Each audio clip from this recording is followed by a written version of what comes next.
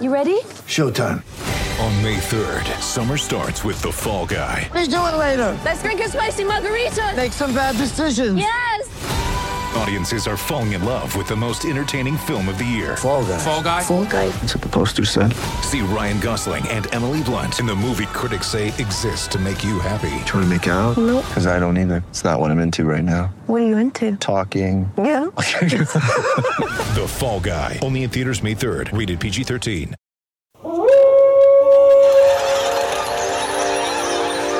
News team, assemble!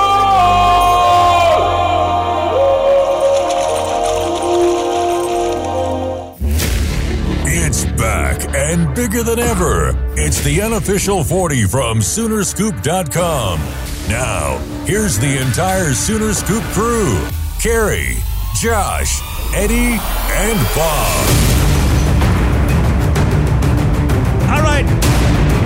Welcome back, everybody. It is an emergency podcast. The entire Sooner Scoop crew has gathered. It's so exciting I can barely talk. But the Sooners get a huge commitment from Brock Vandagriff, number one overall player in the country for 2021 in the Rivals 100 that was just released. And, well, Josh, let's start with you. I know you've been kind of tracking this and leaving some breadcrumbs here and there. But what does this mean for the Sooners, and how did it all go down? First, I think you have to start with the obvious. I think this is the biggest commitment in the Lincoln Riley era. This is a huge deal. And this is not just a statement of, okay, Oklahoma's doing well in recruiting. We all know that. They've gone into Georgia in 2 of 3 years and landed one of the top 5 players in that class in the country. So, I mean, you're just talking about something that is incredibly rare for Oklahoma to be able to do. And to go in and land a guy like this, I think it starts to build what we've talked about for a while now of, if you want to play quarterback, Lincoln Riley's the guy you want to go play for. And I think this only backs that up. It helps Oklahoma in starting that 2021 class. And this is, like I said, this is a massive deal, and it's completely worthy of a emergency pod. Let me throw this out there too, because I had talked to somebody and kind of told them it was I won't say the name. It was an older football coach, and I said, well, OU's probably going to get this 2021 quarterback that's the number one player in the country. And I got the old man response, which was 2021's a long ways away. Doesn't matter till they sign on the dotted line. But, I mean, this with quarterbacks, guys, this is just different, isn't it, Bob? I mean, everybody's slotted. They pick their spot. And for the most, it happens with coaching changes and stuff. But unless there's a coaching change, most of these guys usually stick with where they pick even 2 years out. And you can look at Sooners' recent history for a great example. Chris Robinson was June 2015 for the 2017 class. Spencer Rattler's June 2017 for 2019. Yeah. When you've got that cornerstone, other pieces seem to fall a lot easier, especially at receiver. Look at the 2 receiving classes for 2017 and 2019.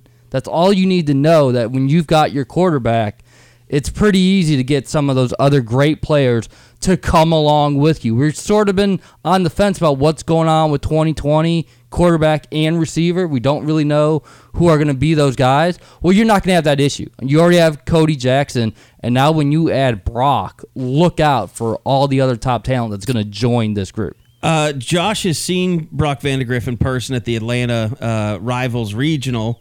Eddie and I have seen him at OU. Bob wasn't there. We've all three seen him, Eddie, and I mean, we all kind of came away with the same impression. Like, that's not a sophomore. Yeah, I mean, you know who he is. It was very easy to tell who he was, even if you didn't know what he looked like. When we saw him work out at Oklahoma's summer camp, it was that second weekend of guys working out down there, and I mean, he has a cannon for an arm, and I that was the first thing that jumped off the page to me when you sent over that RCS video when you traveled out to Atlanta, Josh, was the fact that he has a really strong arm. He has a kind of a presence about him. I mean, even he was sitting there with Jalen Hurts down in Norman on that Saturday. And that was the thing. They were standing together. They were the exact same height. They were. I mean, this is a tall kid, too. He's a big-ass kid. And I wonder, how good of a recruiting job did Oklahoma do as far as getting him to commit this early? It is pretty early for a guy that ranked that highly, I would think.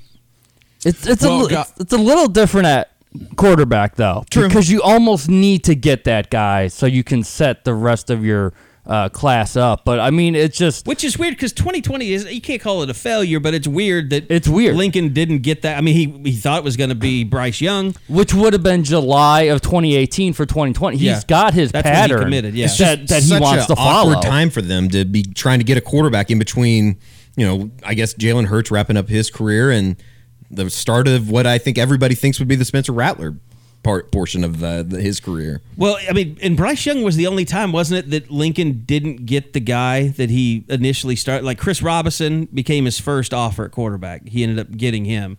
I mean, you had the transfer. I mean, I guess he would have wanted somebody else besides. What I can't even remember Mordecai's. Like there was somebody before Tanner Mordecai. Cam Rising. But he got the commitment. And then Adrian Martinez. But yeah, I mean, he wasn't mad he got Mordecai. But yeah. Yeah, with Rising, I mean, that's kind of the one example where people, what you were talking about earlier, Kerry, with the old coaches, like, it doesn't really matter. That doesn't happen much because quarterbacks is kind of like musical chairs. There's all these spots, and once one guy sits down, everybody starts following in order because there's a pecking order. Oklahoma hasn't made any other 2021 quarterback offers. And from what I understand of his trip a couple of weeks ago, basically Oklahoma kind of said, look, we're fine with you if you want to take a few more trips, if you want to continue looking around a little bit, but we need to have a pretty good indication that you're probably going to be our guy. Because if not, we've got to start developing relationships with other players so that we can recruit them. And if you go to Georgia, you go to Florida, we have options that will work for us. Because like I said, they know that timeline at quarterback is so accelerated. So you've got to kind of account for that. And that looks like what they've done here. And again, I don't know. I guess we got to be a little bit transparent here. As we record this, I don't know that you've all had a chance to watch Chad Simmons' interview with him, but he talked about he actually committed during the trip. Now, that's not exactly how it was worded to me, but I mean, I got the impression that there was definitely kind of a wink and a nod, but it sounds like he committed, stayed there that same night. I guess it would have been Saturday night, wakes up Sunday, calls Lincoln and kind of says, I'm still on board. Let's do this. So, like I said, Oklahoma has just done an outstanding job of kind of walking that fine line of, okay, you're great and we really want you and you're our priority, but at the same time, we need to know what you're thinking. Wrapping up a guy this early and obviously the number one ranked player in the initial Rivals 100 rankings for 2021. I mean, Oklahoma's never really, have they been in this spot? Been in the spotlight the last decade? Yeah. Obviously, it hasn't happened. I mean, where do they go from here? How can you capitalize on something like this and not let this be in some ways, it is the biggest point of the 2021 class, but how do you not let it be the biggest portion of it? Well, I mean, think about Spencer Rattler and the relationship he started developing with all those receivers and going to the opening together. And oh, sure. They don't probably get 3 5-stars if Spencer Rattler's not in that group, don't you think? And then playing in the U.S. Army game, I mean, that was something that you can't ignore, and it'll play out. I'm not saying it'll play out the exact same way. They're going to get another 3 5-stars, but this gives a chance for Brock Vandegrift to work on all these other top targets for Oklahoma in 2021. And this is such, Josh said the biggest commitment for Riley, and it's just a clear-cut win. There's no qualifier to this. With Hazelwood, I think there's still a lot of people that think Georgia lost him more than OU won that battle. You can't say that. There was no connection at all, Vandegrift with OU, before this recruiting process. This is just a clear-cut win and kind of sends that message to any offensive top recruit. Yeah, when OU offers, you better listen. And this is Bama on offense. I mean, it's what it is. I mean, yeah, Georgia you know what, you're a great school, you're competing for championships, but you're not seen as, the offensive destination in college football. That's clearly Oklahoma, and Vandegrift kind of puts a cherry on the top of that reputation. Well, and what's amazing about that is Georgia may have a first-round draft pick under Jake center Fromm. this year. Yeah. Jake Fromm is a really talented guy. Now, I'm not as nuts about him as it sounds like you are, but I mean, there are people projecting him as a first-round pick. And what I think about Jake Fromm is if he gets in the right system, like if he were playing, like he could be Troy Aikman. He's not going to be Drew Brees. He's got to be in a good system. Bayless, Troy Aikman, or just regular Troy Aikman? He's going to be, if he gets in the right system and has a good running game, has a good offensive line, he could be an all-pro, 10 times over. I mean, he could be but if he goes to a team that struggles, I mean, he could be Blake Bortles. So if he's on an offense with roughly 5 Hall of Famers, he's going to be fine. I got you. But no, I mean, and again, guys, we're not talking about a kid from Georgia. We're talking about a kid basically from Athens. Yeah. This is right in their backyard. And I don't think, we've talked for years. It's always fun to run some content, comparing OU and Texas and what their classes are doing.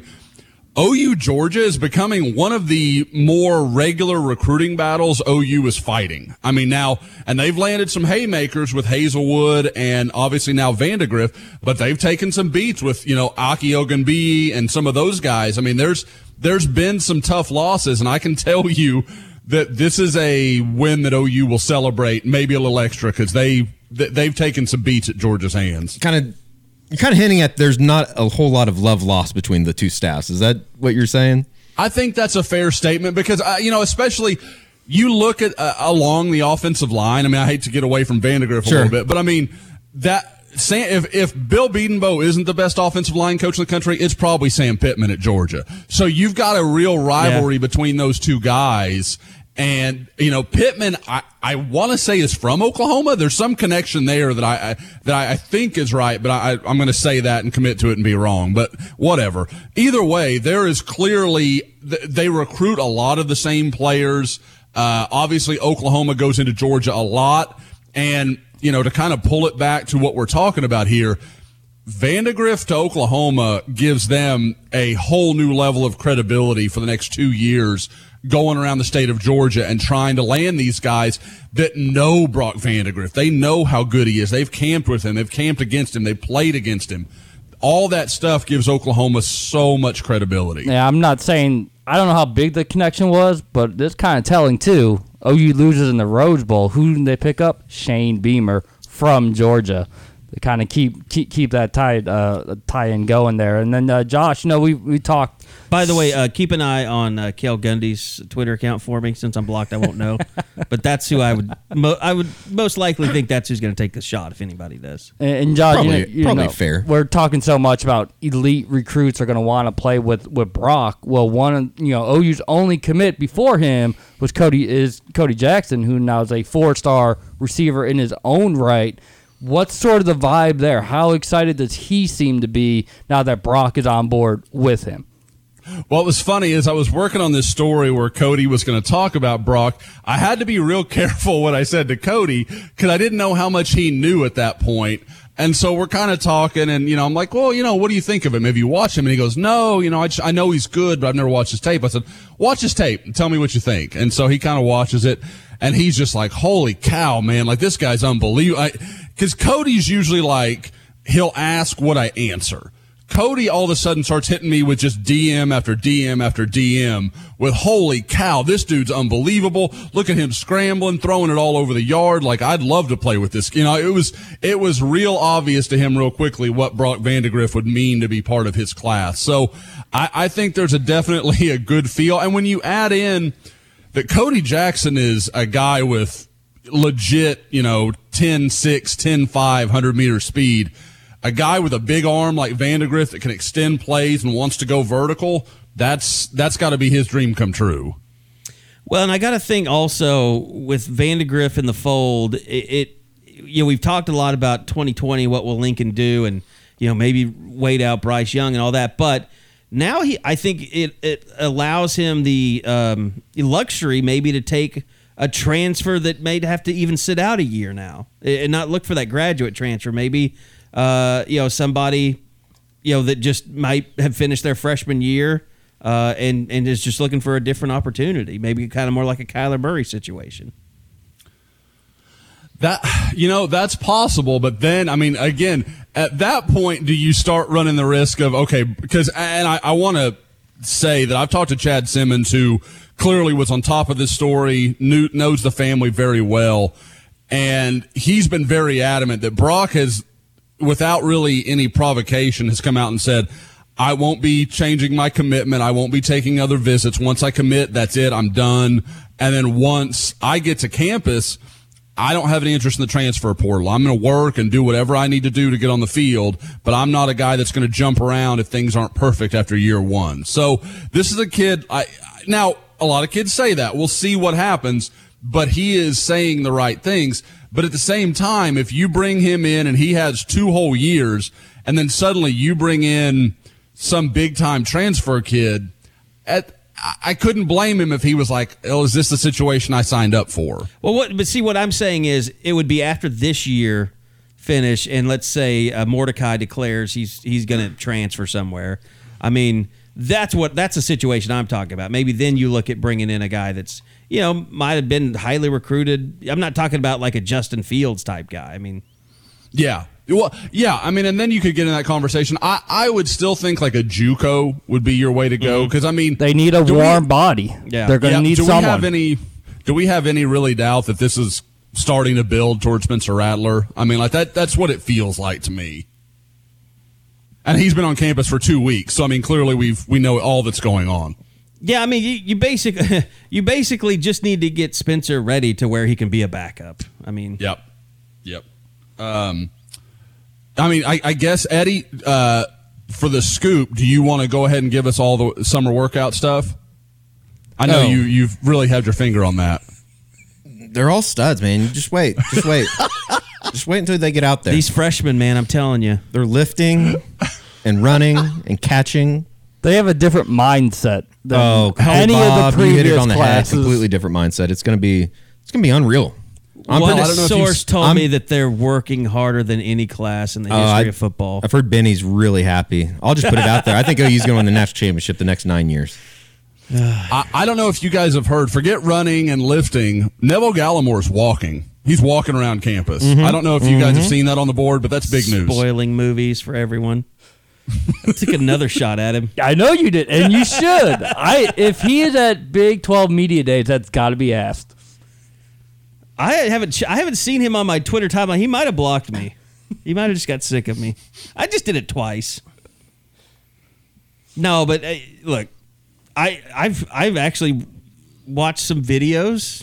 Benny Wiley does a good job. That's as much as you're going to get out of summer workout information. That's more than you ever. You watch that stuff, and I think to myself, this is such bullshit that people think that there's something magical going on in summer workouts.